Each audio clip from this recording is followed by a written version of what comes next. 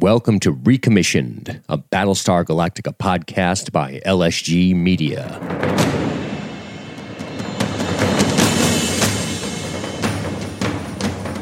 Hi, I'm Dean, and I've seen every episode of BSG. Hi, I'm Matthew, and I haven't seen any episode of BSG. On this week's episode, we bring you Season 1, Episode 1, 33. Greatest contact, bearing 348, Taram 120, one ship. Getting recognition signal. Initiating Yukon flash mode. Alpha, Alpha. It's the Olympic carrier, sir. Is that confirmed? It's confirmed, sir.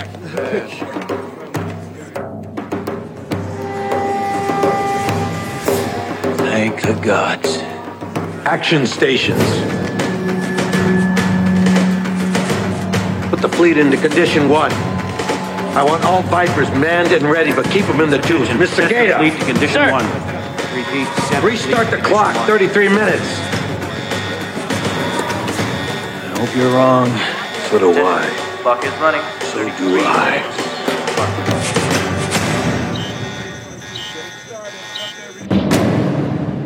Welcome back to the show, ladies and gentlemen. I'm Dean, and Matthew's sitting here, kind of next to me, virtually next to me.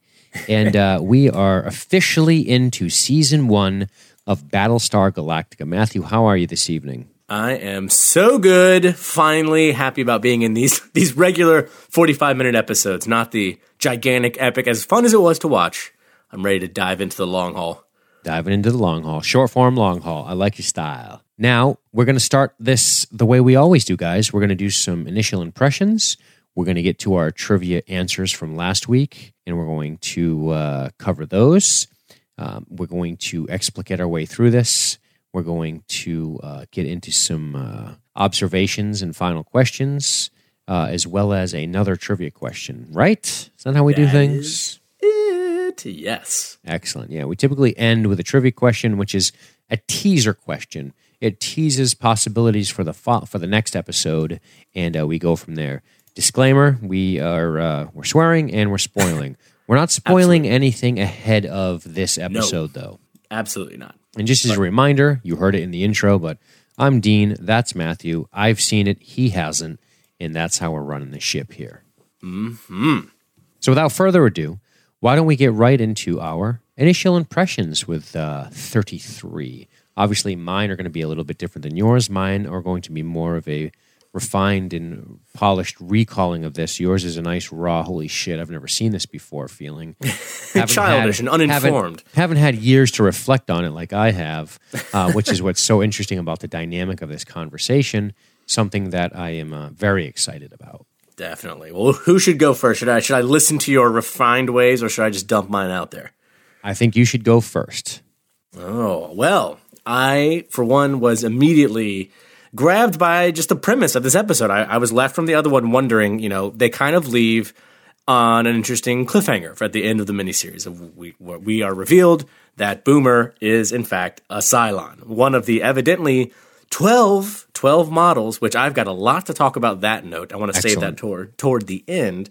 But so that was kind of our cliffhanger moment. And you're left wondering if that is, there was a part of me, I thought the show was better than this, and it was. But there was a part of me in the back of my mind thinking, okay, are we going to open up with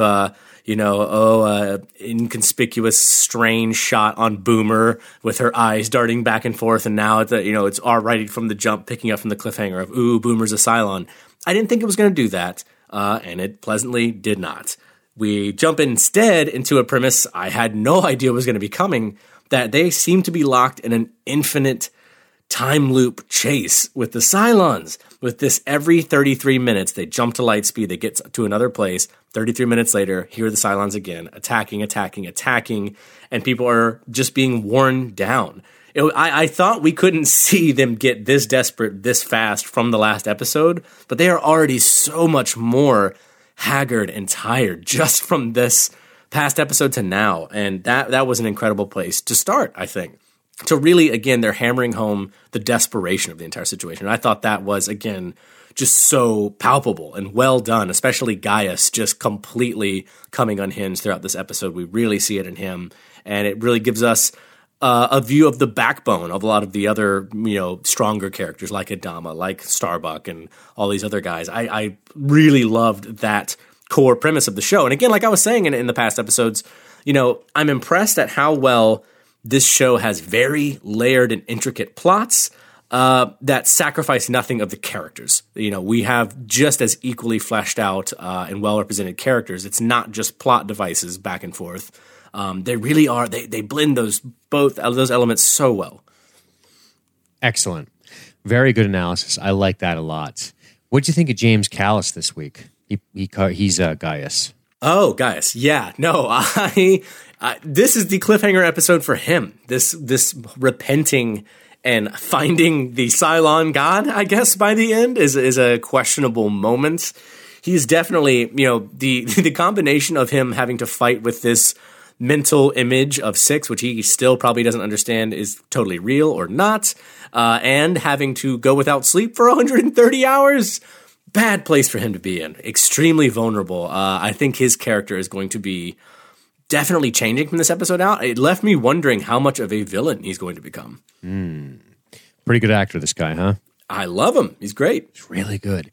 And he really shines in this episode. It does not take the showrunners long to figure out that this guy's brilliant. Yeah, and to use that. Yep, and to use it, absolutely. I mean, obviously they knew bringing him in, but it's obvious they know what his strengths are, what he can do performance-wise, how he can dart around and be shifty and be great at the same time, and then have these periods of vulnerability where you're like, okay, there's a human in here. There's this, what a dynamic human character he is. And he displays the most resignation of any of the characters as well. The scenes where he's kind of retreating into his own mind at the setting of his old house, where he's just, yeah, you're going to kill us all, as he's like peeling the clothes off of Six, like, we might as well bang until then, like, it's going to happen. A lot of the other characters are very, like, forceful and will-driven, and he's very intelligent, and I see a definite will in him and a push to survive, but there are moments from him that are just kind of like,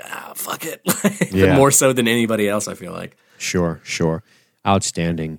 There's some pretty interesting production notes about the episode 33 here.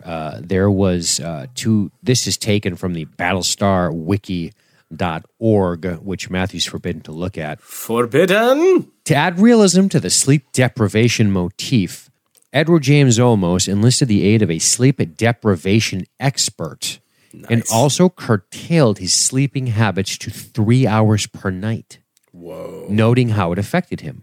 With the help of this expert, he relayed to the rest of the crew how deprivation affects the human body and mind. Additionally, director Michael Reimer told the actors to choose one symptom to play so as to avoid distracting repetition.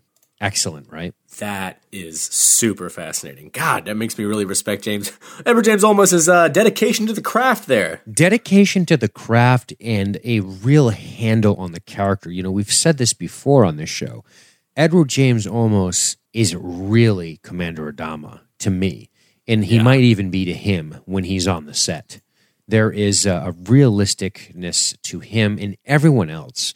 The standout in something I want to talk about, reflecting on this episode, what stands out to me is the actors and the way they are performing with these characters. The casting is outstanding.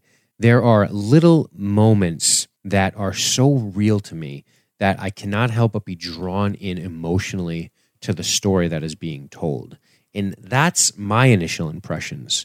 My initial impressions, which again, seen it before, but are this. God damn, I forgot how good this part of the show is. I know it's good. I know I like Gaius as a character. He's interesting.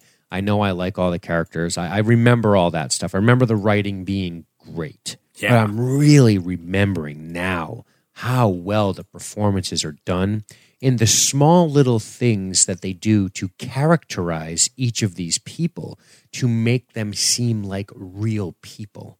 They have characterizations. They have things that they do that make you realize that they are all the actors. They are all bought into the characters here. They're 100% into playing these people. And that really comes through to me. That's true.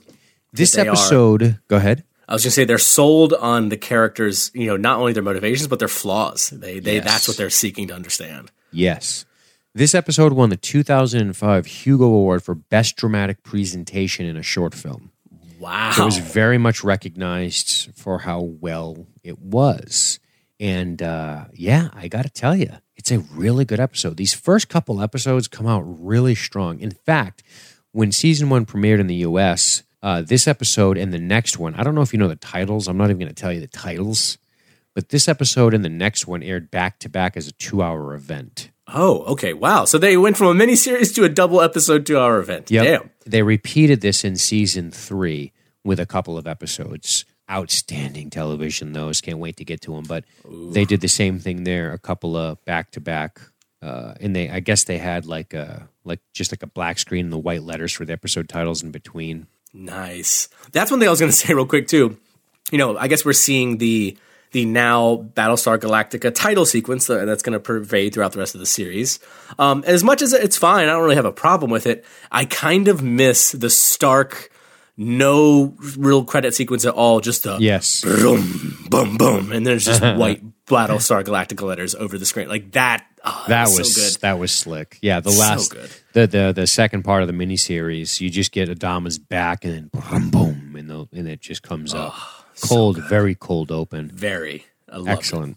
It. But we got a few different characters, got things going on in this. More Ty, Morgana, Rosalind, Billy, Dewala, or D, and of course Lee and Starbuck. The Chief is a little underplayed in this one. Some interesting things from Boomer that you thought might overshadow the episode, and they chose not to do that, which I like. Same. Yeah, I think that's a great observation by you. The idea that we have this sleeper agent that's not going to just become the focal point immediately, but that we're going to tease that there's something going on with her.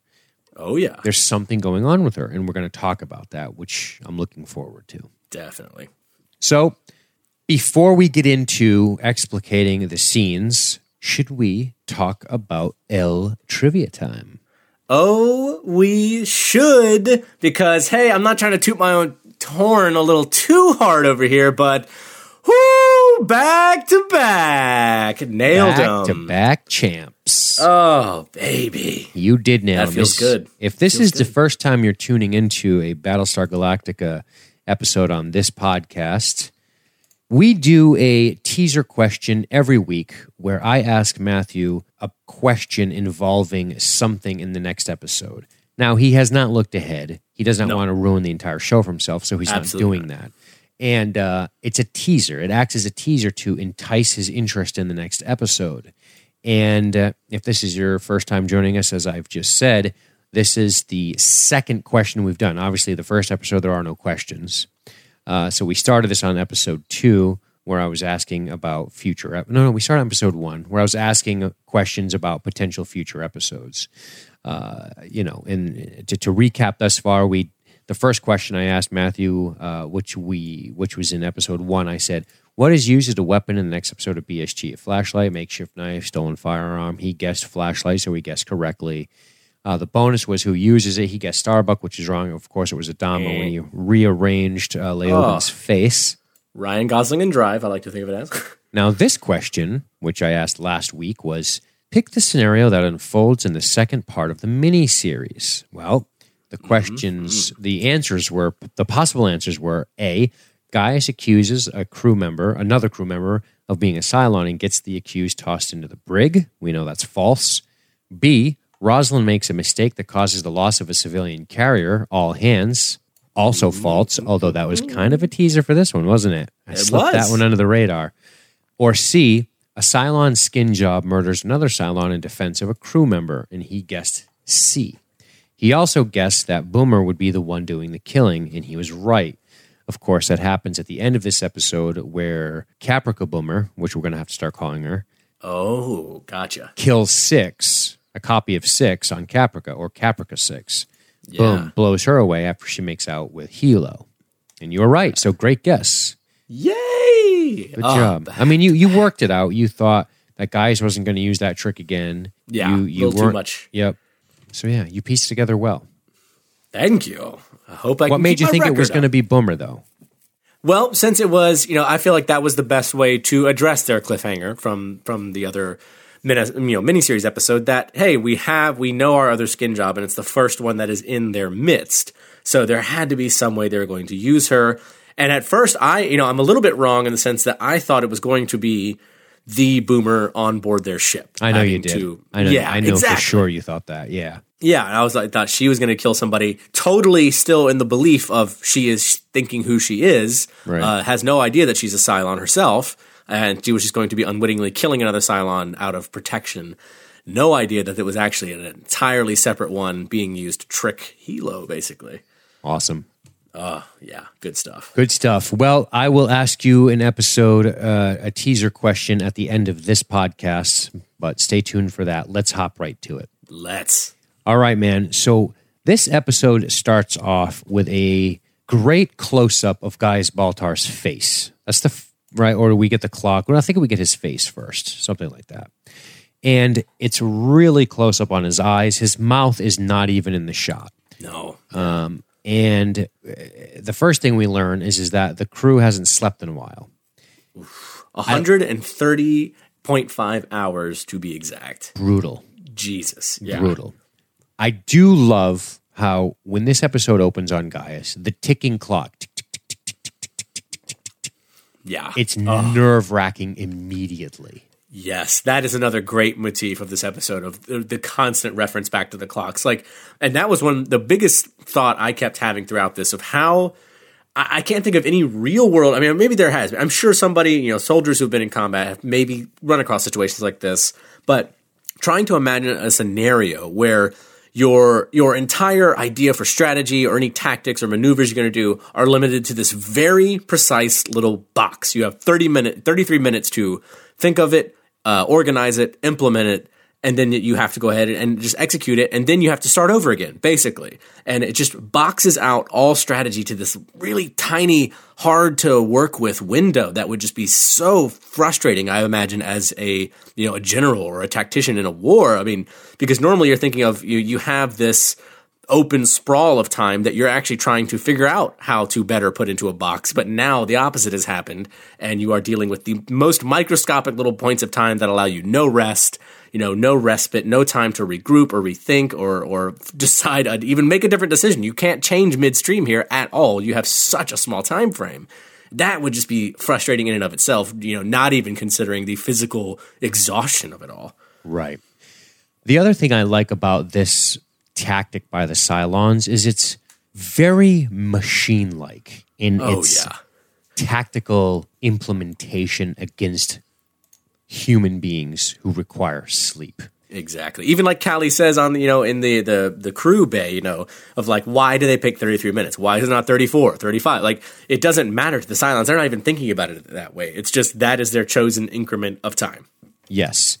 And you can think about science fiction a lot, and you can think about things like, how do machine conflicts with man usually manifest themselves? What is, Matthew, pick something that you have to worry about when machine meets flesh. When machine meets Think about flesh. Any science fiction where man is pitted against robot.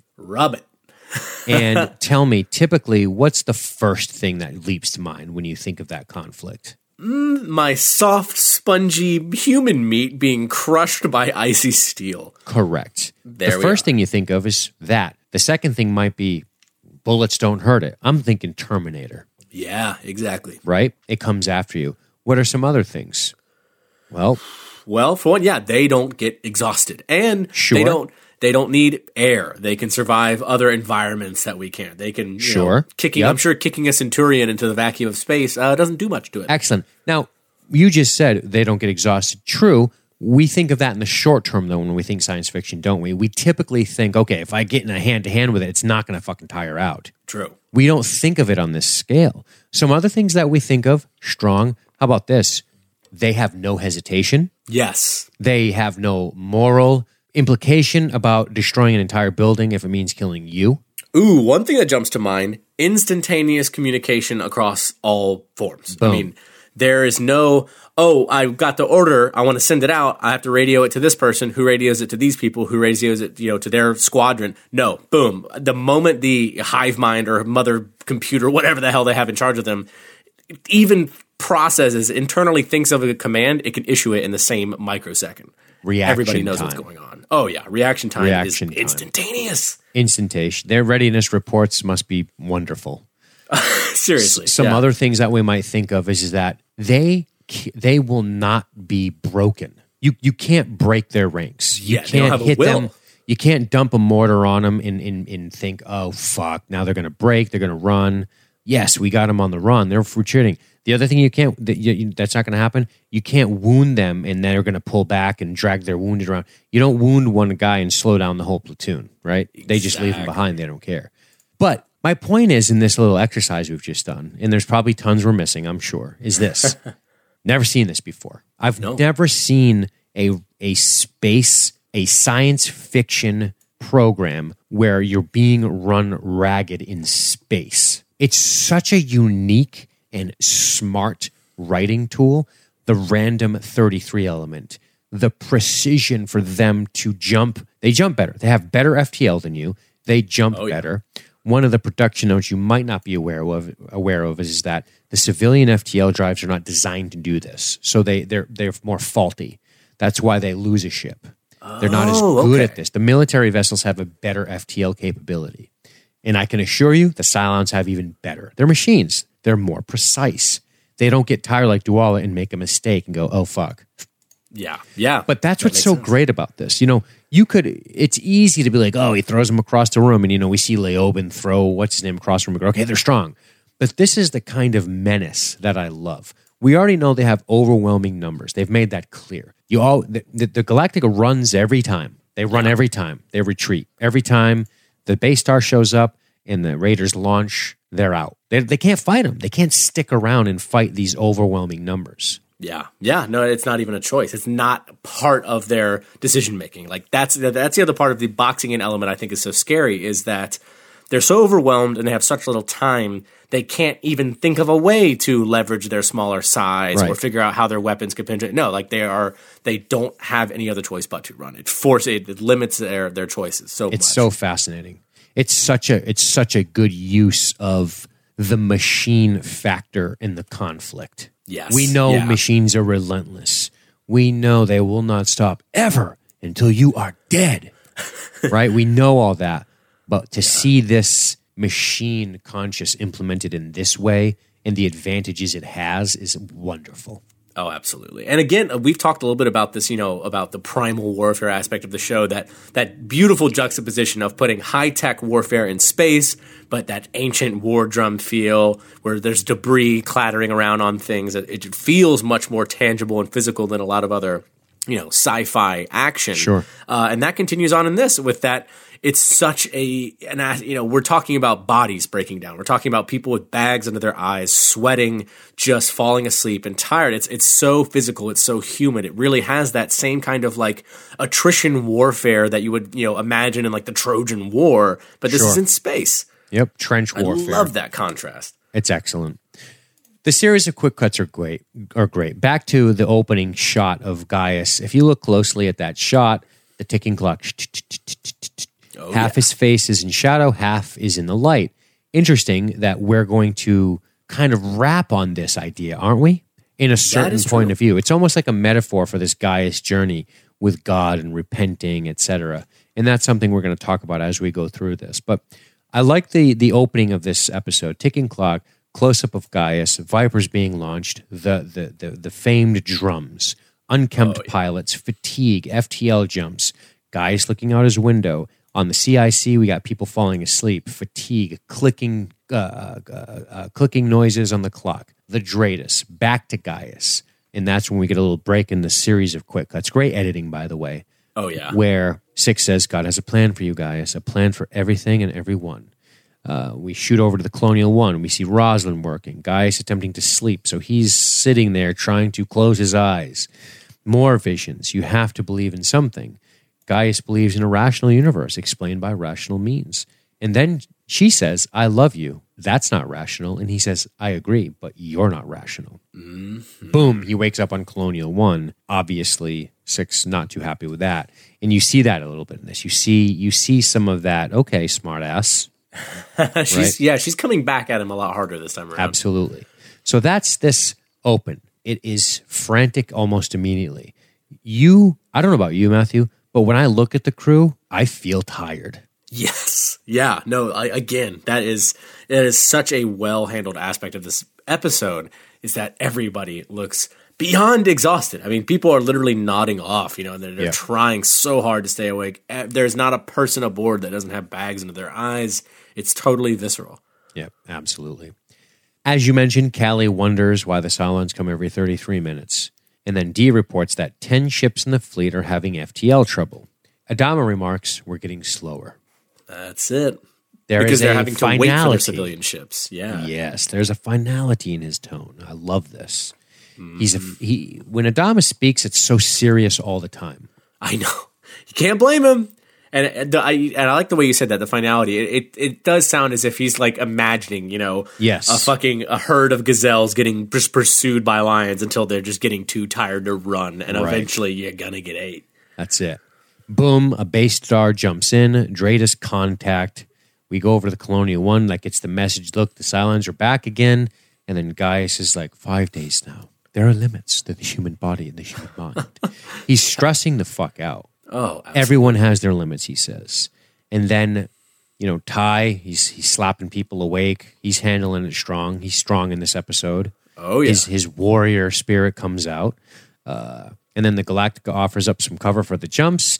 The Vipers do a quick engage. Jump prep ready. Combat landings. Execute jump. Boom. We execute jump. And we get the sense right away, that the Viper's, job in all this is very patterned out at this point too. You're not looking to gun down all the Cylon ships you can. You're not looking to get into a lot of engagements. You're looking to pop off a few shots, get their attention, get their fire as much away from the civilian ships as possible so that they can jump, and that's it. And then combat land as fast as possible back on board the Battlestar. Combat landings, banging up the fucking deck, pissing off the chief. He owes me a wing! Jump 237 complete. Oof. And then Ty just says, start the clock. Oh, that is so beautiful. Like, that could have been a line that is not said on screen, where there's like, we just, in the next scene, it's like, all right, yeah, the clocks are running again. But the fact that they even choose to focus on that line, start the clocks again, it has that feeling of just, it's like the fucking Jean-Paul Sartre play, like no exit. Like, this is it. This is doom. Like, you are going to be in this forever. Yep. It's what I thought of? So dooming. I thought of the film Miracle. Did you ever see it? Oh, the hockey team movie. No, I did not. You did not. So there's a pretty intense scene in that movie where he's drilling them hard, and he's saying, "Listen, they might be bigger and stronger, but they're gonna get tired. We're not gonna get tired. That's it. We're gonna play hard with endurance. Yeah, and that's it." And and it's brutal. So he's got him doing, kind of go-go's, which is come up, come back. So they say, boom, stop, come back. And he goes, again, boom, they blow the whistle, up, back, again, boom, blow the whistle, up, back, again, blow. Dude, it's fucking insane, the scene. And it made me think of it when Ty's just like, start it again. Start it again. And in that film, Miracle, like the arena guys are like, they start shutting the lights off. They're like, we're fucking going home. And the kids are dying.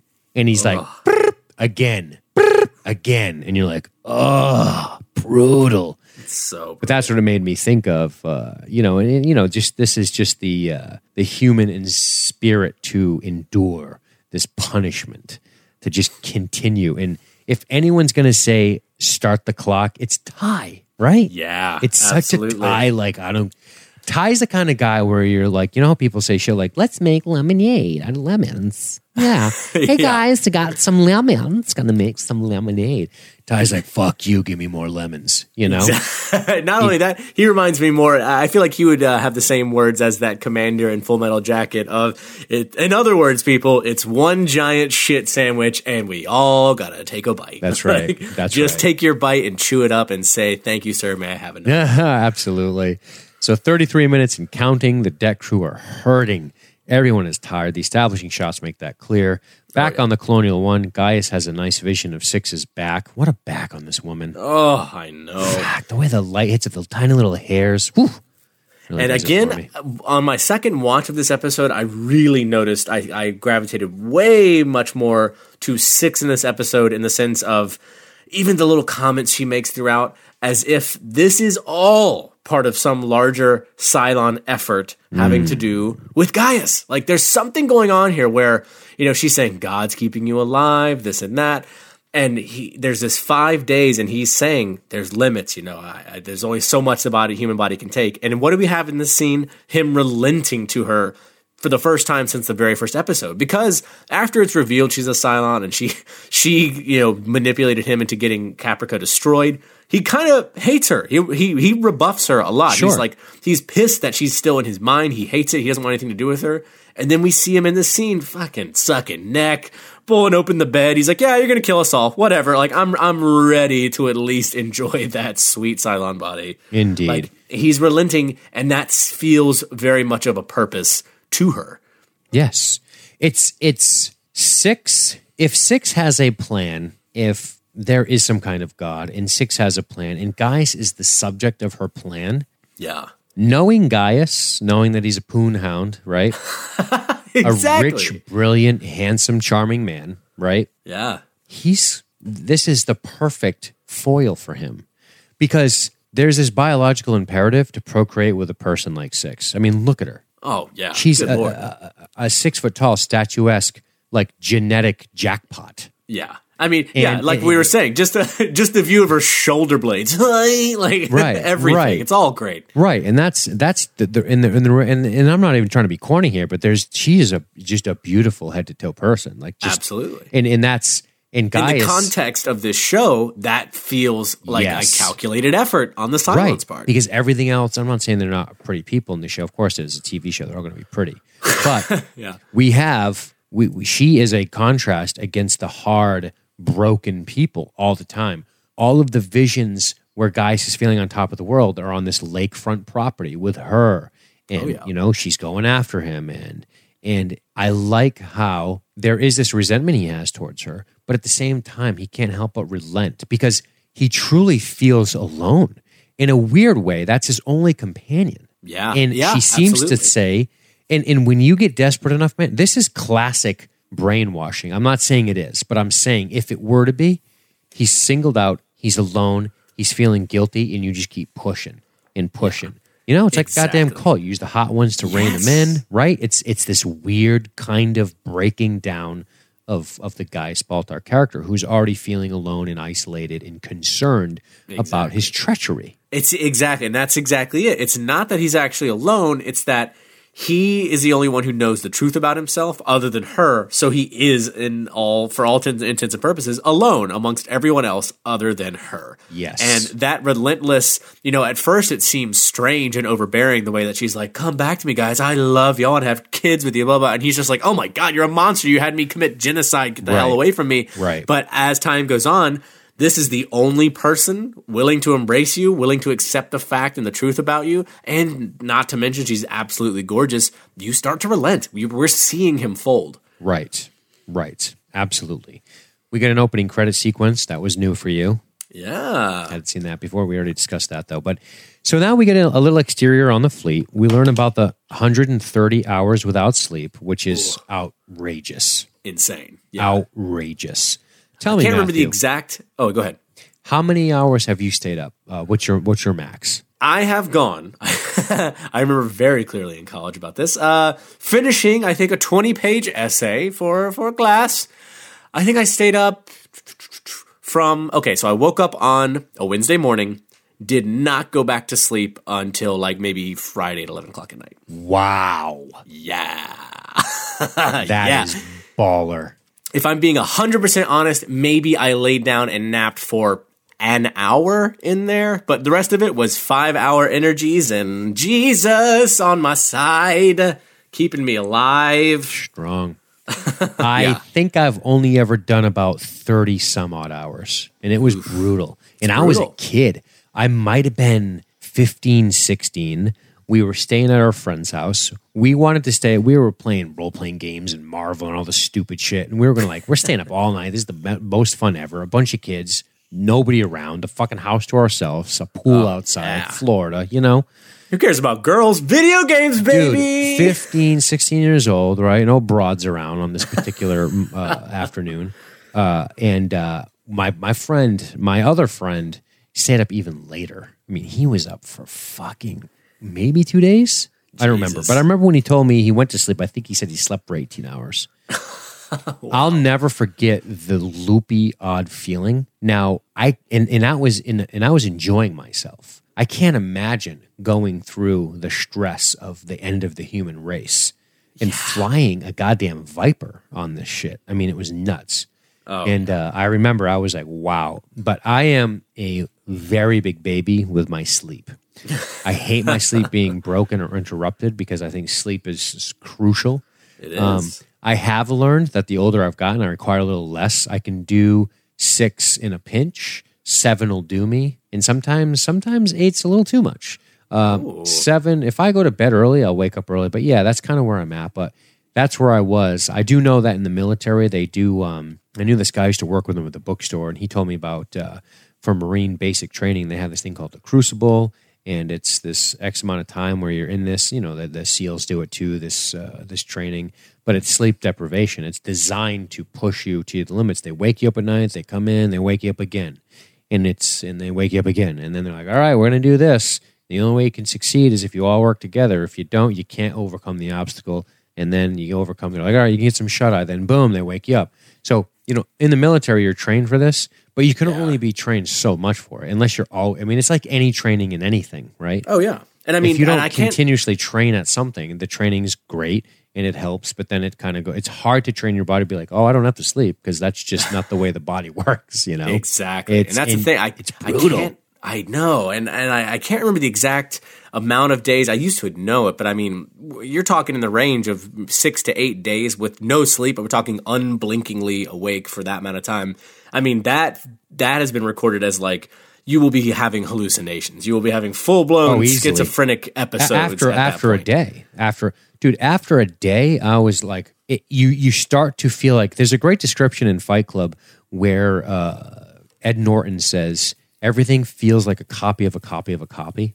It's exactly how I feel. You almost feel like you're next to yourself, observing everything happening. There's this weird zone out, like you can't focus on anything. Oh, my clearest memory of realizing, because I did pretty well through that when I had to write that paper. I stayed up all that time. I handled it. I managed it. I laid down a couple times, didn't fall asleep, but kind of rested, kind of did it well. But on Friday, on my way home from the class, I'd be like, okay, God, I can finally go to bed tonight.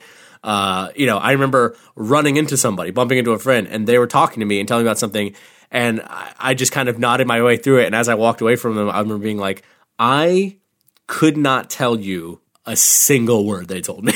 Nothing. It bounced all off of me. Like, they could have just come up and said, oh, hey, yeah, that paper you did, I actually stole it and turned it in myself, and you're not going to get any credit. I'd have been like, okay. Like, nothing. I mean, I couldn't process anything anymore. Ugh. Wow. Yeah, it's bad. Yep. According to the Scientific American, there are soldiers who reported staying up for 3-4 days during battle. I know this was a thing in the Battle of the Bulge, I think. Yes, that was a big one for that. Especially it's so fucking cold you can't sleep. And apparently a young man named Randy Gardner in 1965, 17 years old, set a record in sleep depth. He went 10 days in carefully monitored experiments, and apparently that's the record. I don't know if that's still true, but this is on a cursory glance at Wikipedia. I'm not doing a lot. Google. Wow! I just typed how long can you go? This is something that I wonder about, but I do like the way we see this effect in the crew. I think that's really fascinating. So yeah, you got me beat in sleep depth, pal.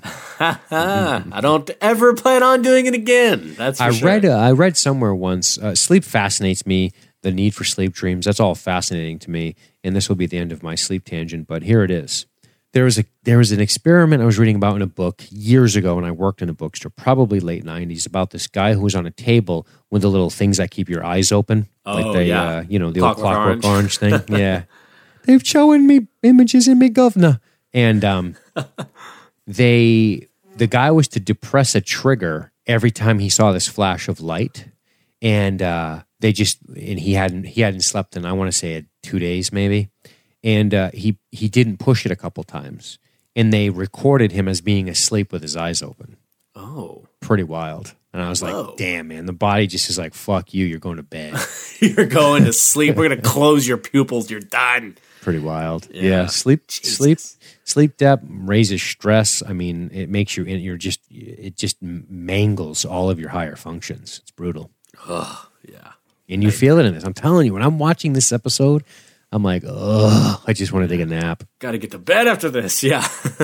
So Adam is shaving. He wants to try something new this time. Divide the fleet into 6 groups. Jump 2 more times. On the 4th jump, we made a set of coordinates. So they have this idea that they want to cook up. That never ends up coming to fruition, but he's trying. He's trying. Yeah, that there's got to be some way. And of course, why does that not end up happening? We didn't have enough time to implement it in this cycle. They're constantly having to, any plans they come up with, okay, we finally have a plan that we're going to do. We're still going to have to wait till next cycle to actually do it. We have 5 minutes left, whatever's going on. That's it. It's just so limited constantly. In the pilot's ready room, Lee is briefing the pilots. This is a good scene. They are all nodding out. Starbuck looks awful. They've done this 237 times. Can you imagine? Oh, no.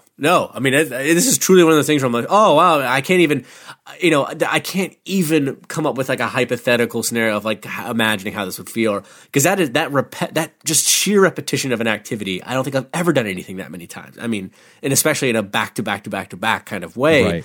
And I love how, he's saying, all right, check your underside, and then he just stops. Okay, we've done this 237 times. You know what to do. Right. What do we even have to say? Come on. Just stay safe. It's excellent. And on the deck, we see the chief doing his things. He's correcting Callie's mistake. And he says, we're going to sleep when we're dead. He's handling it pretty well. He is. He's definitely one of the better, chipper people. We have Racetrack and Boomer chit-chatting. Not Racetrack, Crashdown. Sorry. Crashdown, who I did have to look this guy up because I recognized him immediately. Sam Witwer. If anybody else has played the video game, Force Unleashed, that's Star Killer. That's our boy. Sure is. That's Good who eye. I know him from. Anytime I see him anywhere else. And also the Being Human show he was on. Oh, okay. Yeah. every time I see that face, oh shit, Star Killer. So, and this is something you might not realize, but Crashdown, like Hilo, is an ECO, an Electronic Countermeasures Officer. They handle the countermeasures for electronic stuff on the Raptors, any of the countermeasure suites that they employ to help mask the fleet, etc. Gotcha. Okay. Very cool. Yep. So obviously an officer rank. I mean, they're all officers at this point, with the exception of the chief and the deck crew. Yeah. I like his very first line in the scene to Boomer. Hey, Boomer, you hear Cylons look like us now? Yes. Like, oh, the irony is pretty thick here. Oh, it's great. It's great. But then, of course, he talks then about how, so they said Hilo got left down there because he was suspected of being a Cylon. Yeah, she snaps at him. Oh, yeah. Obviously, hard. she hasn't slept either, although we don't know. We're not sure if this is affecting her. That aspect, sure, but I do buy that emotionally she is still raw about Hilo, and she's like, basically, just fuck off, like don't even talk to me about this. And even when the chief comes in right after it, she's pretty short with him too. He is her new ECO. The chief tries to console her, and she snaps at him too. He's like, all right, I'm out of here. She obviously doesn't want to be talked to right now. Sorry. Dee asks Socinus, as he's been come to know, about her missing family members. It's like a registry of tragedy. This is very Memorial Wall 9/11 inspired shit here. Yeah, this is some dark shit. Again, we're seeing how heavy this is weighing on everybody. There's a real heavy shot when we see all the pins and how many people we're actually dealing with. Yeah, and of course, and these are probably a lot of people who are not that they've lost in the fleet so far, but just people posting their pictures from people back home on Caprica and just everywhere. The besieged planets. The nuclear winter planets. And there's just no way to mourn them, no time to mourn them.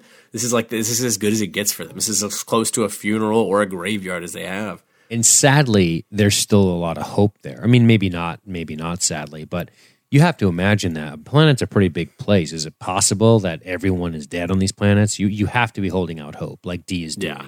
Oh, yeah. Yeah. That's the thing. I mean, if that wall might not all just be, oh, I know they're dead or not, but just these are the people in everybody's thoughts. These are the ones they maybe have for sure lost or think they may have lost or barely holding on to that thread of hope. Sure. Oof. On the Colonial One, Billy updates the president on the head count. Oh, man. Again, really drilling down on those numbers. And he brings up that, 300 more gone. This episode is tough. I mean, it's the humans really get a beat down. Oh, yeah. And you feel that way the entire episode. Absolutely. Yeah. Which it's important, and we'll get there when we get to it, but it's important, I think, that the episode ends the way it does. Yes, Gotta absolutely. Have a little upturn. Gotta have a bone. According to some of the notes on the Battlestar Wiki page, I guess Edward James Olmos had this remark when they're talking later, when the three of them are walking in the hallway. He meant something about, there's also 10 suicides. He ad-libs that, but they ended up cutting it, even though they liked it, because they're like, we don't know if the network's going to like that. Yeah. Yep, and they played it safe. Played it safe, them bitches. Damn. And that makes sense. That's a very believable idea. That sure. has got to be happening. I mean, there's no Sleep way. deprivation, stress, all that shit. And just the loss of, hey, I'm the last person of my wife and family. They're all gone. Great. I'm done. What else do I have? That's got to be going on. It's at this point in the episode where you start to realize that there's the fear up until this moment in the episode has been, if they make a mistake, they're going to die. Yeah. But then you realize they could make mistakes and lose shitloads of people off camera. Oh, yeah. Yeah. Which is cool. Like the whole time you're worried about the Galactica not making the jump, screwing up. But then you start to realize, but all the other ships too. And that's where this scene with the Colonial One really opens up the door to that possibility. Exactly. This show does a good job of murdering these people off camera and making you feel something for them because of the desperation involved. The whiteboard is such a good idea. I was just going to say, at first you would think of that as almost the most dehumanizing thing of just boiling down two numbers on a board, but to actually have the president herself personally keeping tally of those numbers and reducing them as they go and having that number sitting there above them all is really a powerful image. And we see her take it down to now they are less than 50,000 officially, 49,998 human beings. This is something I thought about before when I watched this a few years ago, but I thought to myself, don't let any deckhands slip in and see the number dwindling. Part of me feels like that could definitely be a morale killer, and you want to keep that to the cabinet members and not be like, attention all hands, attention all hands. New update to the tally. We have lost 347 souls. Excellent. We are dwindling away as a race and facing oblivion. Thank you. Don't forget to thank your line officer for the foodstuffs. And boy, if you believe in any form of 6 degrees of separation, all of you most certainly knew at least one of those people. Have a great night. Like, good God. Spool up the FTLs and fold your hands. Hope everything goes well. Bye. Yeah. Do you want children, Gaius? Oh, son, I love it. No. He's like, let me think about that for a minute. No. What? What does she say? God mandates it. Wants us to have a child. This is sounding like a familiar God, is it not? Yeah, it's get a little testament up in here. Be fruitful. Gaius makes a baby toaster joke, and Six don't like that. And what's the very next thing that happens? In this scene, in their conversation? Right after he makes that joke, she gets kind of pissed off, and then we cut right to Billy saying something about a Dr. Amarak. That's true. Yeah, that wakes him up out of their little conversation, because that's one thing I also really like about the way they portray Gaius in this episode is that every time, she's there and talking to him, he's having to balance that conversation with her and realize that he can't speak with her without speaking out loud and looking like a lunatic in front of everyone. And it's just that added level of stress, that public shame of being a weirdo. But yeah, the mere mention of his name brings him out of their little talk, out of their little fantasy world. And he's like, whoa, what, Amarak? Like, he is already, what we come to learn, of course, is that he is the other scientist involved in his program, right? Who was suspicious of him the entire time. And now he wants to speak with the president directly and only the president. And Six taunts him about a certain traitor, she says. And Boy. she's saying, "Oh, we always thought he might be on to us. Always thought." And then she turns from him. And this is an important part of the mind fuckery we're talking about, which is Six says, "I'd say you have a serious problem." And she just walks away. Yeah. And he goes after her. And then the president and Billy kind of call him strange. They're like, he's a fucking weirdo. Yeah, He's just what so a loon. shifty, you know? And especially the way this is shot too.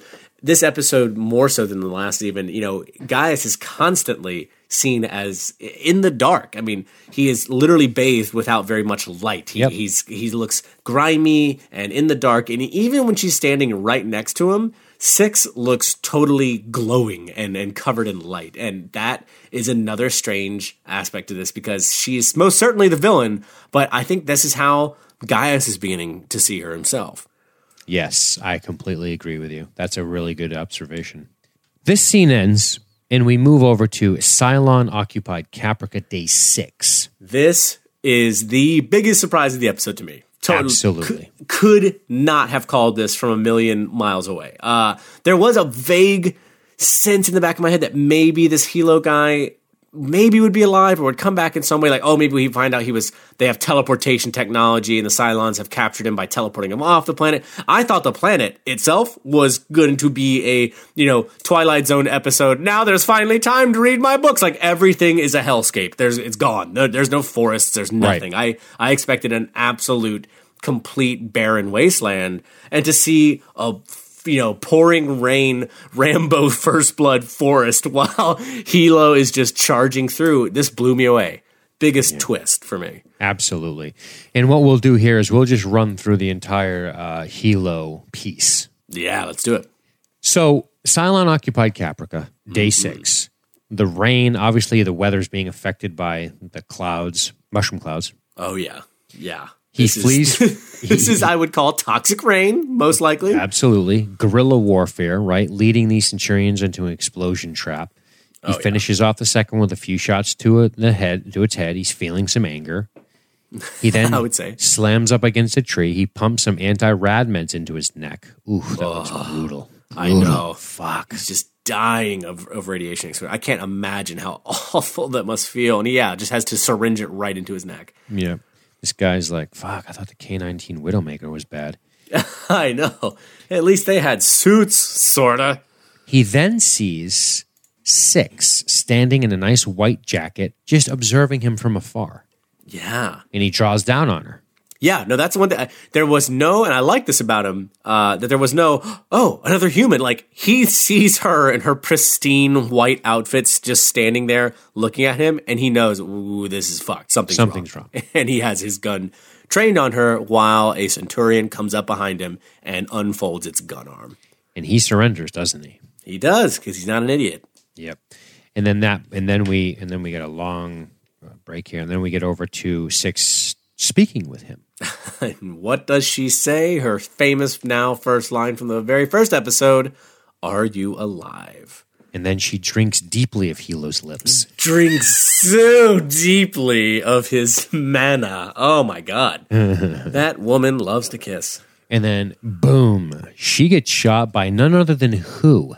Our girl Boomer.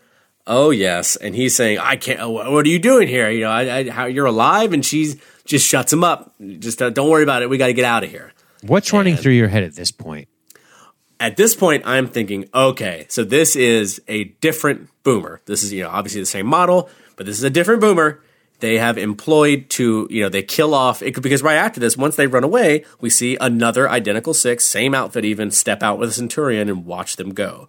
So what this is them capturing him, and they're going to use her to open him up, to interrogate him without interrogating him, get the information they need, probably get probable coordinates they think that the Battlestar might be headed towards, something. They're going to use her to get information out of him.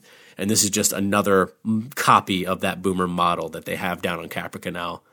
So we're talking an elaborate setup where Caprica Boomer shows up, blows away Six, says, "Come on, mister, let's move." He's like, "Sharon?" Like, his response is so great. Yeah. They run off together, and we see the other Six in the Centurion just watching them flee while Six smiles. She smirks. Oh, yeah. This is exactly what I mean, she could tell the Centurion to gun them down as they're running away. They're not more than 20 yards away. Oh yeah, no, this is all in their plan. This is exactly the way they wanted this to play out. And Caprica Boomer, you're telling me, is part of that.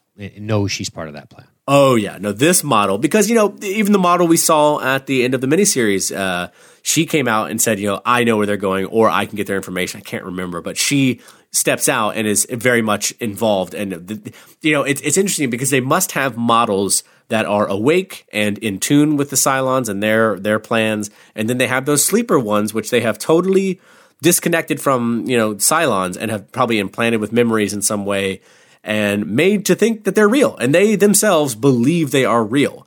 It's not like a human sleeper cell like we imagine from 1980s Red Scare Soviet movies, where the person knows they're an agent and they're just pretending, and then they get their activation code and they shed their pretend life and go to attack or whatever.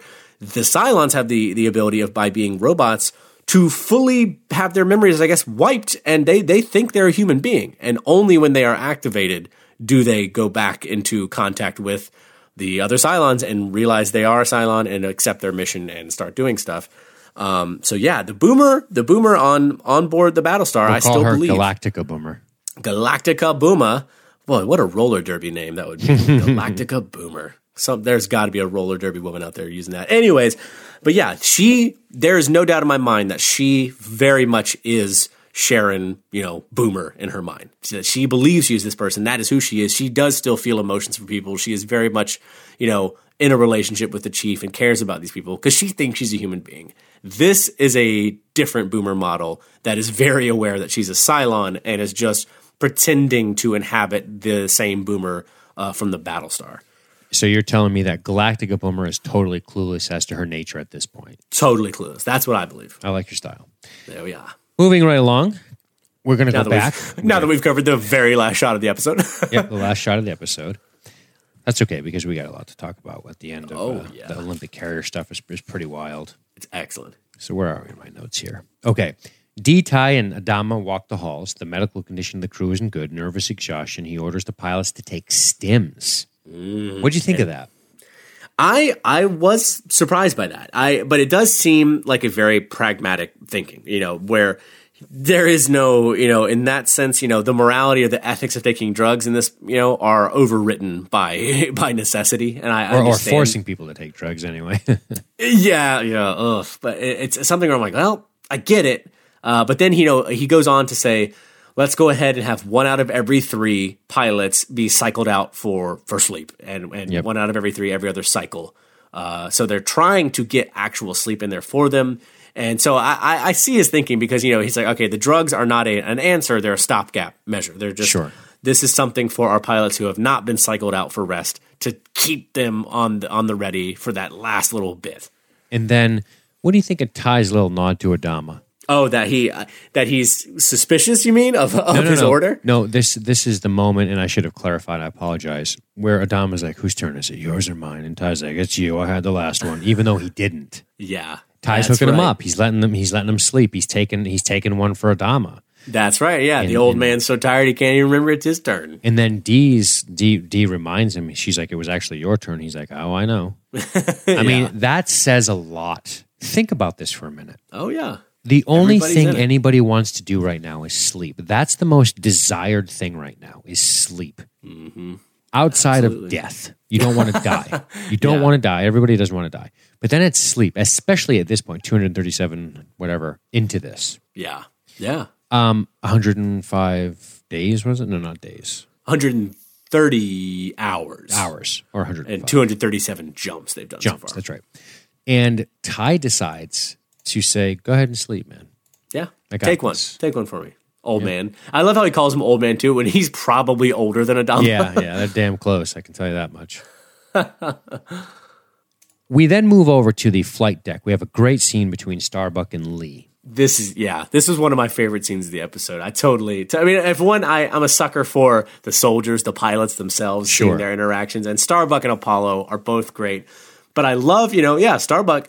This is the first episode we've seen, we get the sense of this from her in the earlier episodes too, but she really does toe a hard line when it comes to ethical circumstances or morality. She is, whereas other people will discuss it, maybe have a hardline opinion, but they're still kind of willing to talk about it. She's the one who's just like, no, fuck it. Like, no, not doing it. Just absolutely, this is my position and I'm not faltering, I'm not changing. Yep. Do you think that's the case, or do you think she's challenging Lee? Oh, yeah. No, in this, it's definitely a little bit, because I love how in this little interaction between them, there's this gigantic, conflict and problem and immediate crisis that's affecting all of them. And we're seeing that huge pressure, but the way that it is applied between two very intimate people, they know each other very, very well.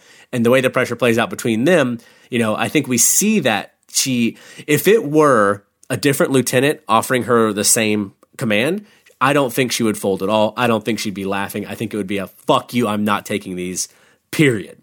But because it's him, she laughs at the whole. I think when they're laughing at, the idea of, imagine if, a guy you went to middle school with, or your close friend that you've been playing video games with and sneaking Playboys out with together. Now you're in the military together and he's technically a rank over you and he gives you an order and you start arguing.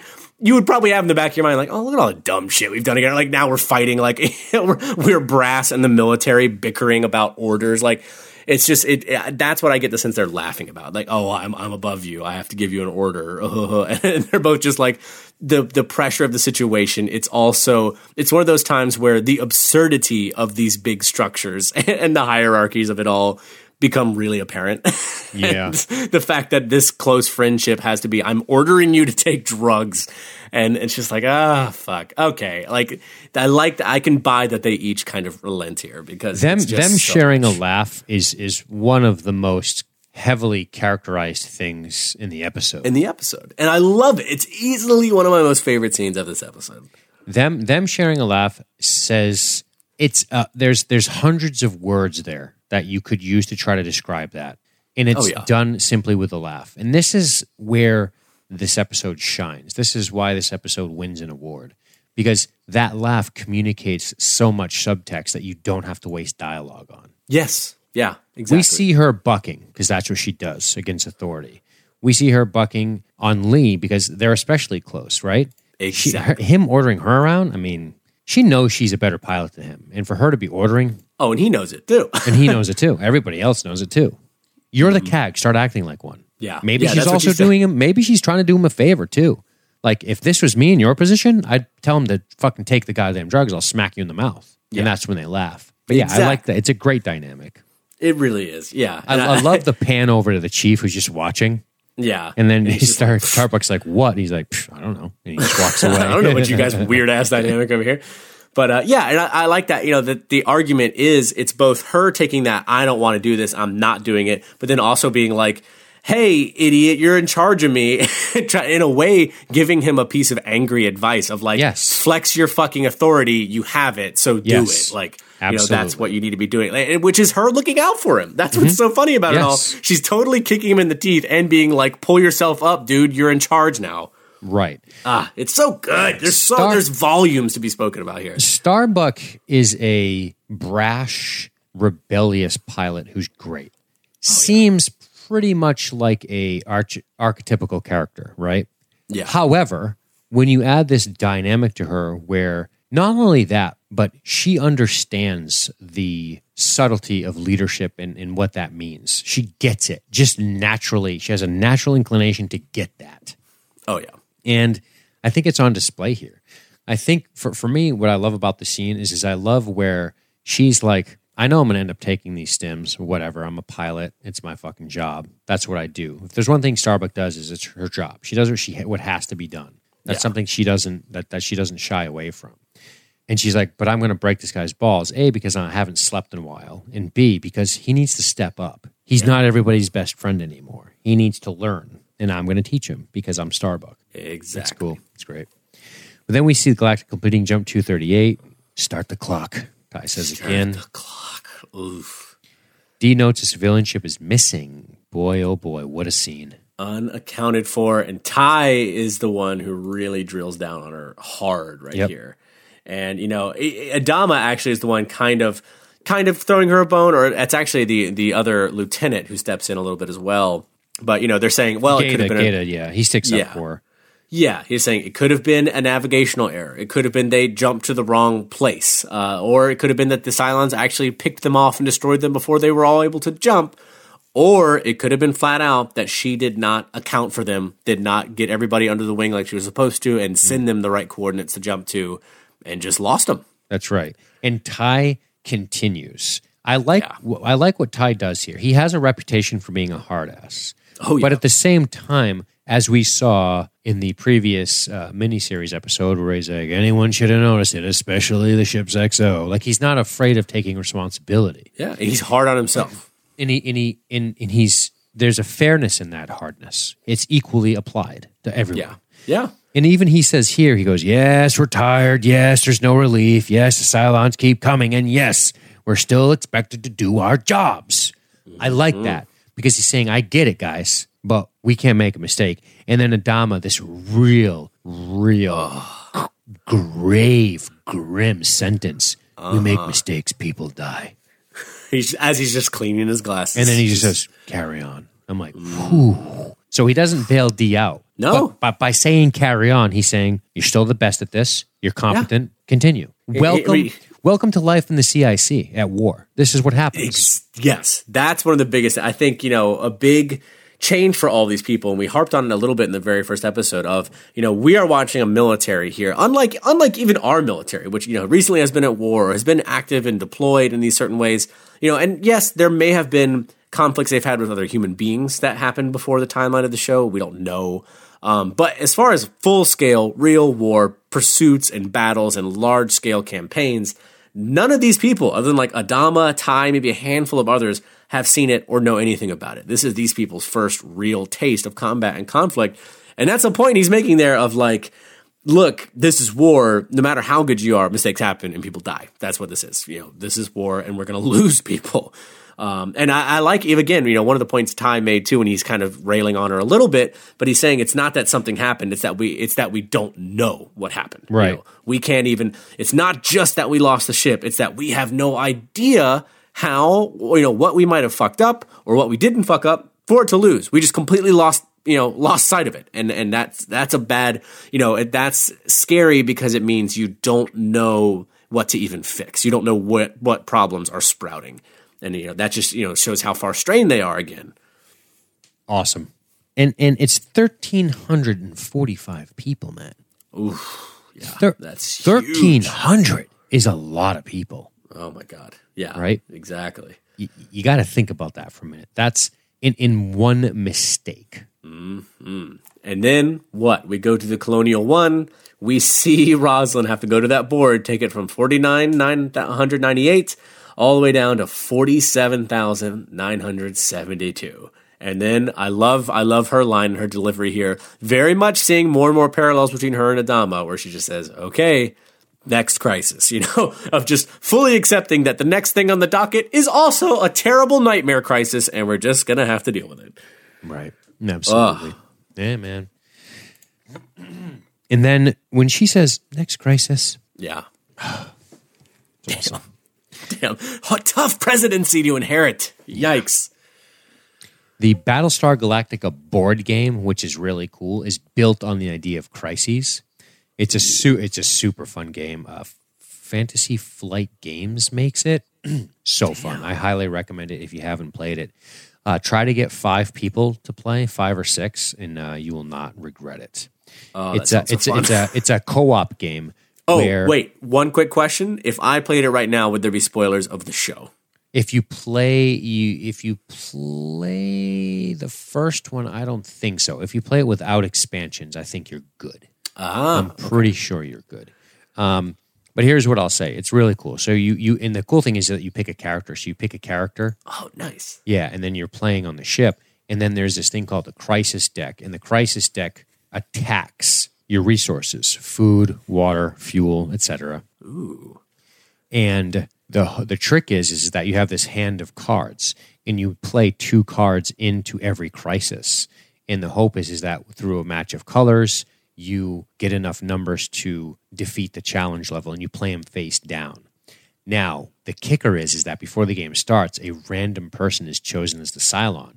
but you're not to reveal that. Oh, it sounds so good. Best. It's the best. I want this so bad. What happens is that you have a challenge. So it's a challenge will come up and be like, fuel tanks have caught fire, and if you don't pass the challenge, you're going to lose 4 ticks of fuel. If you make the challenge, you don't lose any. So you have a random deck that throws 2 random cards in. Then you have everyone throw in the appropriate color to beat the challenge because it calls for a color. Now, the random deck can put an off color in, and if it does, it takes away from the challenge, right? So if you're a Cylon, you can play an off color to spike the challenge on purpose because no one's going to know who put the card in, right? Gotcha. And then you're basically saying, I'm taking away. I want to take away from the challenge number. So because we add up all the cards and we go, ooh, these 3 colors aren't part of it. We got to take them out. Now, there's not a guaranteed Cylon, which is also fascinating. But people blame people at the table. I played a Cylon once. I'm like, I think you're a Cylon. Or dude, it's so fun because when you spike challenge, when the random deck comes in, it spikes the challenge. But if there are 3 negative cards in there, you know that somebody's definitely Cylon because 2 come from the random deck, even if it was random enough to get 2. But a 3rd means somebody deliberately put the 3rd card in. Exactly. And you go, fuck, there's a Cylon, and they spike the challenge, and you fail, and then you lose fuel. And they're trying to get it to where you don't succeed. They're playing against you, and you're trying to figure out who they are, and then different characters have different powers. It's wild shit, man. It's fucking I'm so wild. on board. Yeah, it's any board game with a trader mechanic is super fun. It's super fun. It makes me think of this shit a lot, especially with Gaius and this Dr. Amrak shit. Somebody, my Christmas present right there. Someone take note. That's all I want. So Gaius wakes up on his lakefront property because Dr. Amrak was on that carrier, and he's feeling fine, isn't he? Yeah. Oh, boy. God's watching out for you guys. God's watching. Whatever the fuck that is. And he's like, I don't think so. He's like, there are no god or gods, no large invisible men or women taking an interest in the fortunes of Gaius Baltar. Mm-hmm. And so the way here that she says, be careful, that which God gives, he can also take away, seems very much, again, like a direct reaction of her as a Cylon. I think we really have to start thinking of her, at least to me anyways, as kind of a Cylon. I mean, I guess we kind of have to think of every individual Cylon like this as Cylon emissary or ambassador. They can kind of speak for all of the Cylons. Maybe they're not all the time. Maybe they do form individual agendas. I think 6 must have some level of totally individual agenda about her. Right. But speaking as a Cylon, I think there's a lot behind that saying, be careful because we can take it away. Because that sounds to me like, regardless of what actually genuinely happens to the Olympic carrier before it shows up again at the end of the show, I think the Cylons knew that Amrak was on board and were maybe covering for Gaius. Like he is a part of something larger that he is not fully aware of yet, and that 6 is grooming him for, or at least covering for him for. I get the feeling that she's protecting him for now for the Cylon, for the larger Cylon need for him. And she's also has these weird individual feelings for him that she's trying to navigate at the same time, which I think that maybe the Cylon design of the skin job is so good, it's so close to human that it is kind of forming its own human ways and emotions that are beyond what it was programmed to be. And I think that's kind of what's going on here as well. Whereas she's also still participating in whatever the larger Cylon agenda is that has Gaius in mind. So you think the Cylons as a collective are covering for Gaius by having Amrak be on that Olympic carrier when it disappears? I kind of do. And I'm not gonna take that as far to say as, I think Gaius is the key to everything and the only thing that Cylons are after, but I think he's a part of it. And I think they had, because what she also says in the scene, is that there were probably Cylon agents already aboard the Olympic carrier. So that makes me wonder too about, there were already people on there. They probably were, the Cylons on there probably did know about Amrak and what he must have known, his level of importance. It just seems too coordinated. I like your style. Towers don't free fall, Dean. They don't free fall. Tower 7, baby. Yeah, there is an interesting note on the timings here. It almost feels like when Gaius pisses her off, things turn. That's what I'm saying. Where he's like, fuck God. And she's like, hey, buddy, don't start talking bad about God. We're covering your ass. That's pretty wild. So does that mean that she's a chip in his head? I mean, what does that mean? In that they're relaying this info because they know? If you start to drill it down, it becomes a wild proposition when you think, It gets okay, weird. Yeah. she knows. I mean, does she know? I think to some extent, yeah. We'll talk about it more. I've got a lot to talk about here. Oh, yeah. Now, let's say this. Quick aside here. The Titanic lost, you know how many souls? Oh, hold on. Don't tell me. Let me guess. 3,000? There was 2,224 on board. Oh, okay. Wow. So not quite. 710 were saved. 1,500 died. 1,514. So the Olympic carrier is essentially the Titanic tragedy, give or take 200 people. I mean, it's heavy. It's huge. And do you imagine feeling that like that's resting on your shoulders as D? Ugh. Yeah. Brutal. But let's talk about this next few moments because D probably feels a sense of relief here for a minute. Yeah. So back on the CIC, the crew waits. Dratus comes up, no enemy contact. Ty and Adama are hopeful. The crew sit anxiously.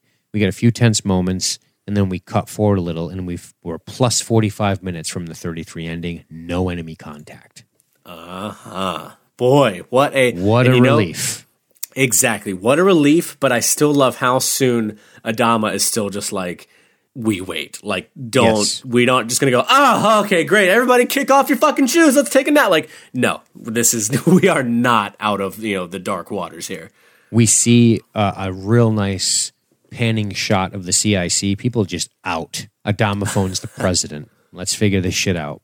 They talk about the Olympic carrier and the possibility of going missing has something to do with the lack of Cylon presence. And then Adama tells her they're going to have to go to condition 2, start cycling in some sleep. And then Rosalind defers to Adama's decision, right? Yes. Yeah. I really do like this from her that in this, she basically calls it a military matter. And she's like, look, in this, I defer to you. And I think that was also, she's trying to throw him some goodwill from the other time where she had to really, and I don't blame her because eventually Adama saw the ways of what she was saying, saw the light of, look, this isn't a war to fight. It's about saving the human race now.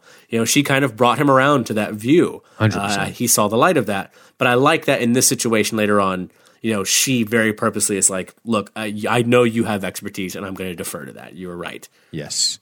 Both very good, competent leaders. Thank you, Madam President.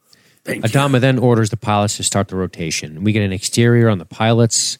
Adama and Lee pull first patrol because they're on drugs. That's another cute moment. I love that line. Did I say Adama? Starbuck and Lee. Starbuck and Lee. Yeah. Sorry. But is it Starbuck? It might have been Lee who's like, oh yeah, drugs. This is definitely a simulated flight. Right. That's good. Lee asks how Boomer's holding up, and Starbuck says, oh, she's fine because she's a Cylon. Wait, what? She said that? She makes that joke. I totally missed that. How did I miss that? Because it's over the radio chatter. Yeah, she's holding up well because she's a Cylon, and Boomer's like, don't make me come kick your ass.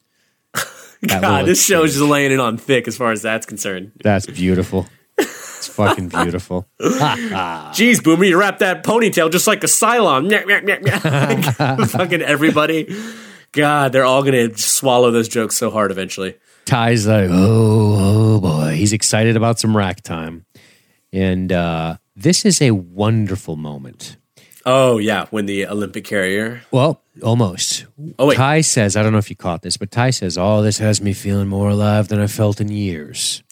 That's right. And Adama says, it's good to see you without the cup. And this is really good acting here because Michael Hogan is playing it off like, yeah, punch you in the arm.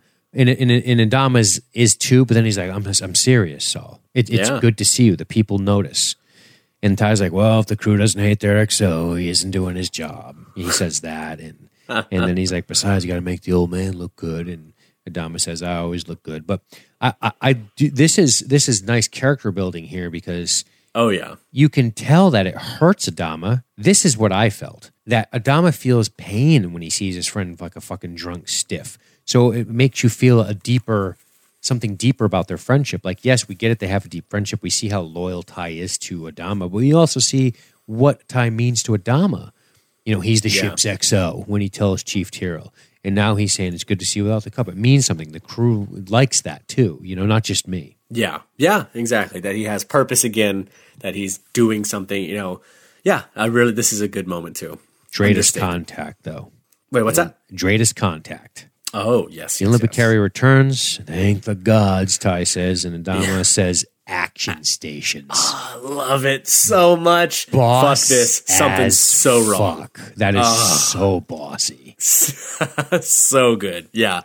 It just returned from, we know for sure, a Cylon overrun position, and now it's suddenly miraculously back.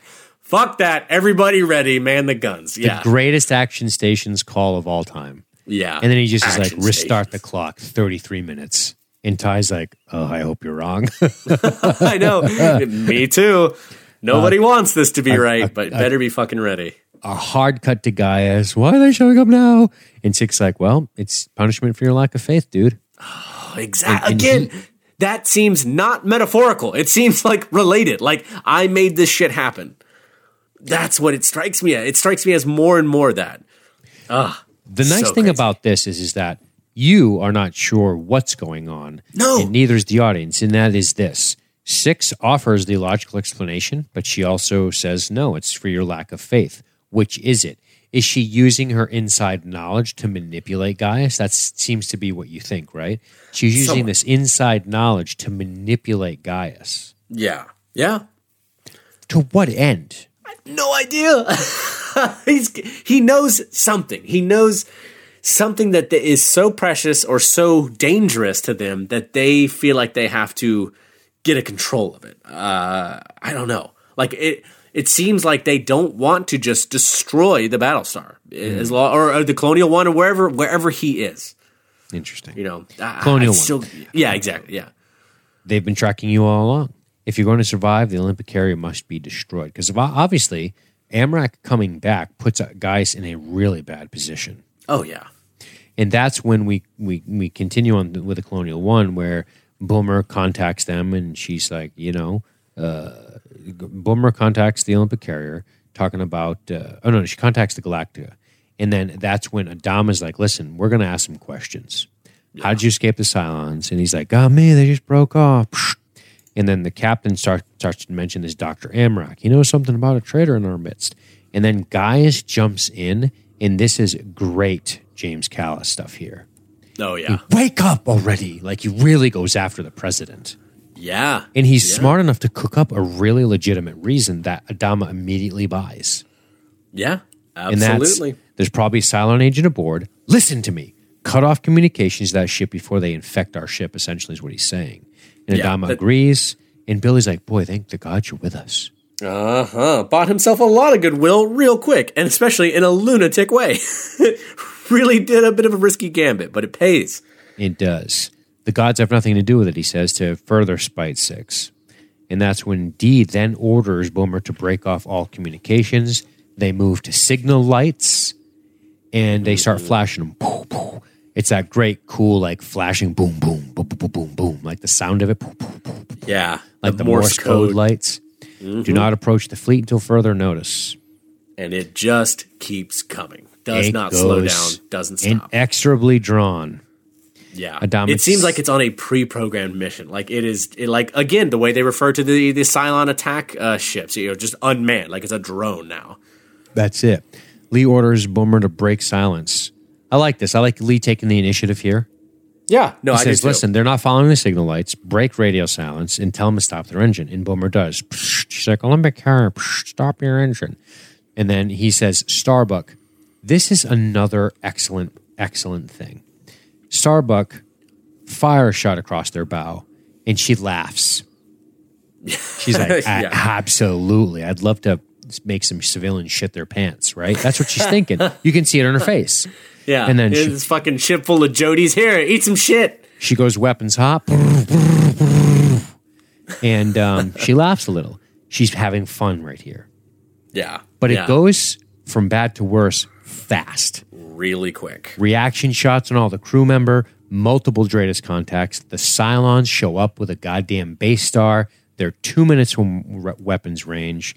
And the ECO crash down, picks up the radiological alarm. and the Yeah. Olympic carrier has nukes on board. Oh, boy. So it has brought with it a Cylon fleet. It is carrying nukes itself, coming nonstop towards the middle of their entire fleet. And now they have to take it out. And the thing is, they don't know what the state of the passengers are. Are their passengers still on board or not? Have they been killed or not? Were they just completely captured by the Cylons before this ship jumped back to where they are? Who knows? Nobody knows for sure. And this is when Starbuck has possibly a huge rift with Lee. Lee accepts his father's command of, all right, we have to destroy this. That we don't have a choice. This thing's got to go down. Adama gives that command, and Starbuck absolutely does not want to follow through with it. This is outstanding. Adama says to the president, Madam President, we have to eliminate the Olympic carrier immediately. And Gaius so you got this thing, you got the temporal, the real life shit going on here, the tangible things. What are we going to do? What do we do? What are we going to do? Not sure. And then you've got the 6 saying, God wants you to repent. Yeah. So let me ask you this question. Oh, boy. Is this pure coincidence? Right? Do you know what I'm getting at, right? Yes. So absolutely. the decision to destroy the Olympic carrier comes up. Does 6 have something to do with that decision somehow mystically? I don't know if I would actually describe her connection as a mystical one, but the fact that this operation is going down and has been coordinated by the Cylons and that she's communicating it to Gaius is all certainly connected. I would think, I'm predicting as much at least, that this is all part of an effort to both protect and extort Gaius right now. But let me ask you this. Sure. Suppose Lee doesn't follow through with the order. So, in other words, is 6 gambling that Lee's going to pull the trigger based on Adama's order? Is it just a logical, calculated play? Like, okay, look, the commander is not going to allow this to happen. He's going to give the order to destroy the ship. In other words, if this is an elaborate scheme, is it a gamble that they're going to destroy the Olympic carrier, or do you think that she knows the Olympic carrier is going to be destroyed? I think because before this moment, the things we were talking about were, okay, you said this has got to be a manipulation ploy to get him to do what he's going to do. Yes, that's possible, but doesn't that rest on the fact that Lee still has to pull the trigger? Yes, yeah, and I think. I mean, it's not a stretch to assume No. they're going to not let it, blow up the fleet, right? Yeah, exactly. I think they banked on that. I think they must have assumed it was going to be destroyed. And I also get the distinct feeling that it did But maybe not have, so. In other words, maybe not divine foreshadowing. Maybe they didn't see the future, right? I see. That's the thing. I think for them, even though it's enshrined in the lexicon of religion and religious words, God, faith, blah blah blah.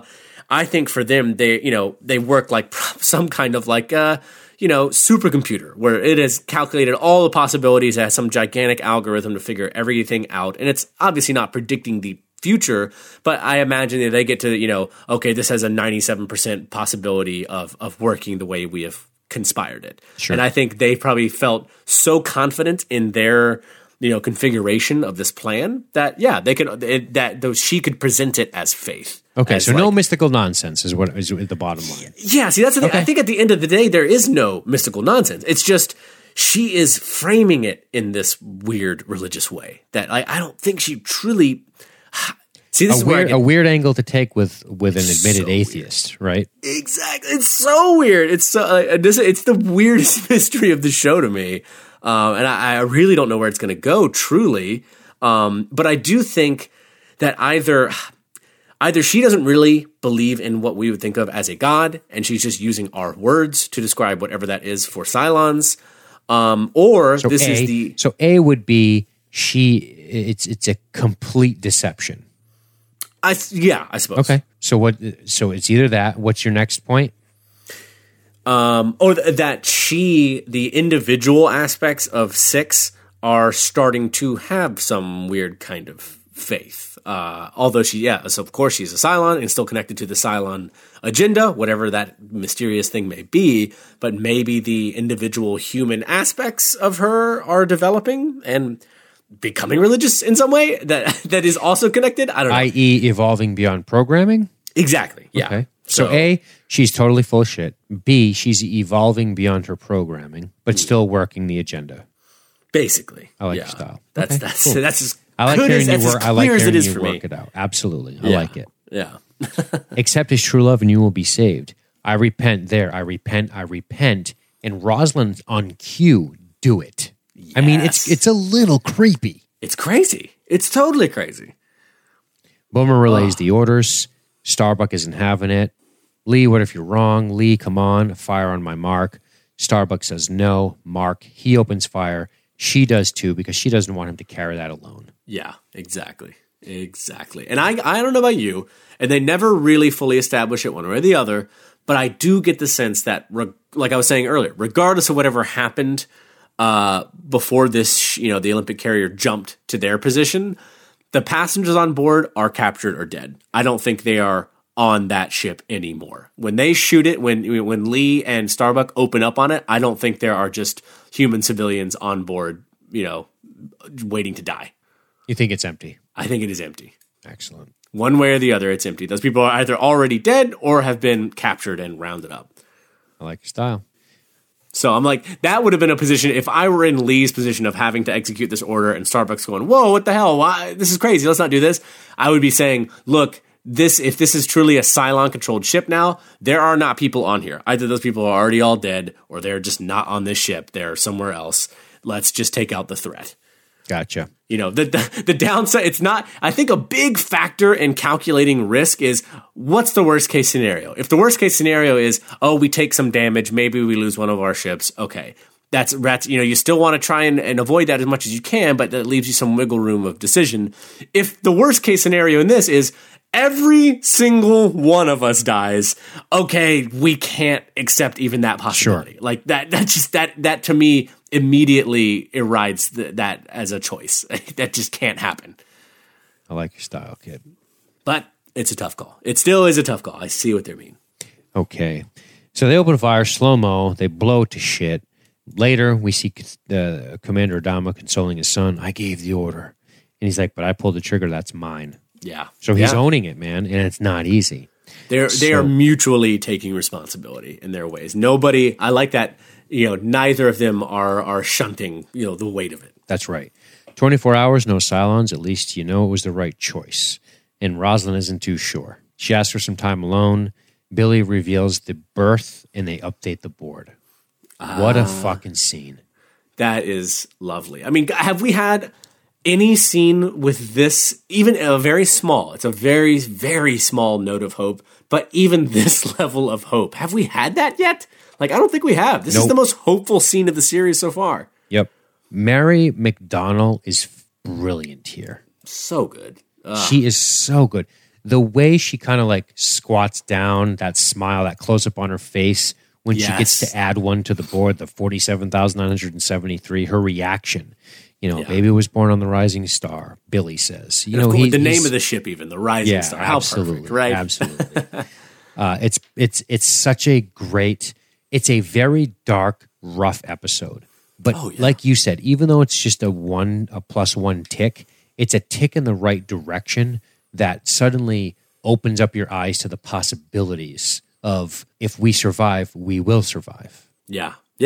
And just also to think of, how many circumstances do we have a world leader considering something so intimate and individual as this? Like, they're looking at their tally of their entire population. She adds one number to that, and she is so deeply happy at that and so, thankful for that one person.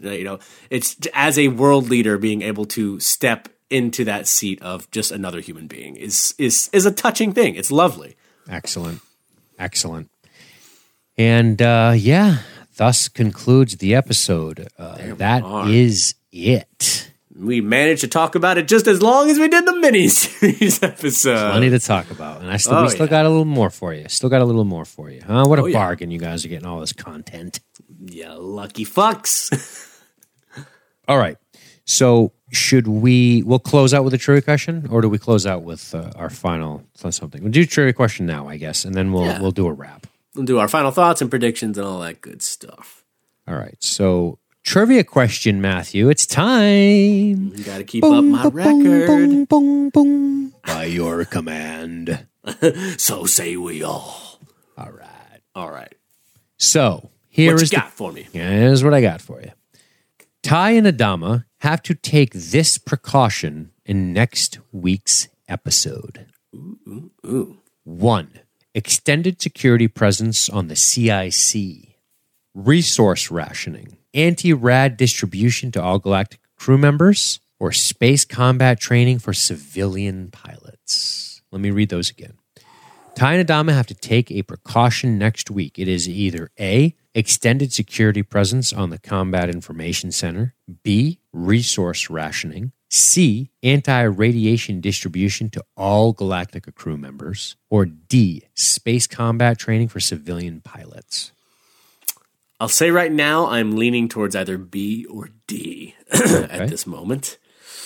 Damn, that is a tough one. I have been thinking about, it has crossed my mind, the idea of they are kind of the shepherd of this little herd of civilian ships. And I'm like, who's carrying food? Like, you get the sense that a lot of these ships were, God, for all we know, tourist passenger ships, going here and, it's a fucking Gilligan's Island crew of people who were not ever intending to be on a long haul of space. And God knows how many supplies they may or may not really have.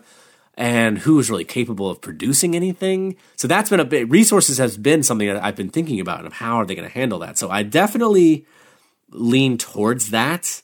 However, I'm imagining, with the way this episode ends with the side, we get right, there's been a pause, but the cycle starts up again of the Cylons. Boom. It's another 33-minute cycle. They're attacking again. And they don't have that many Vipers. That is certainly a limited resource.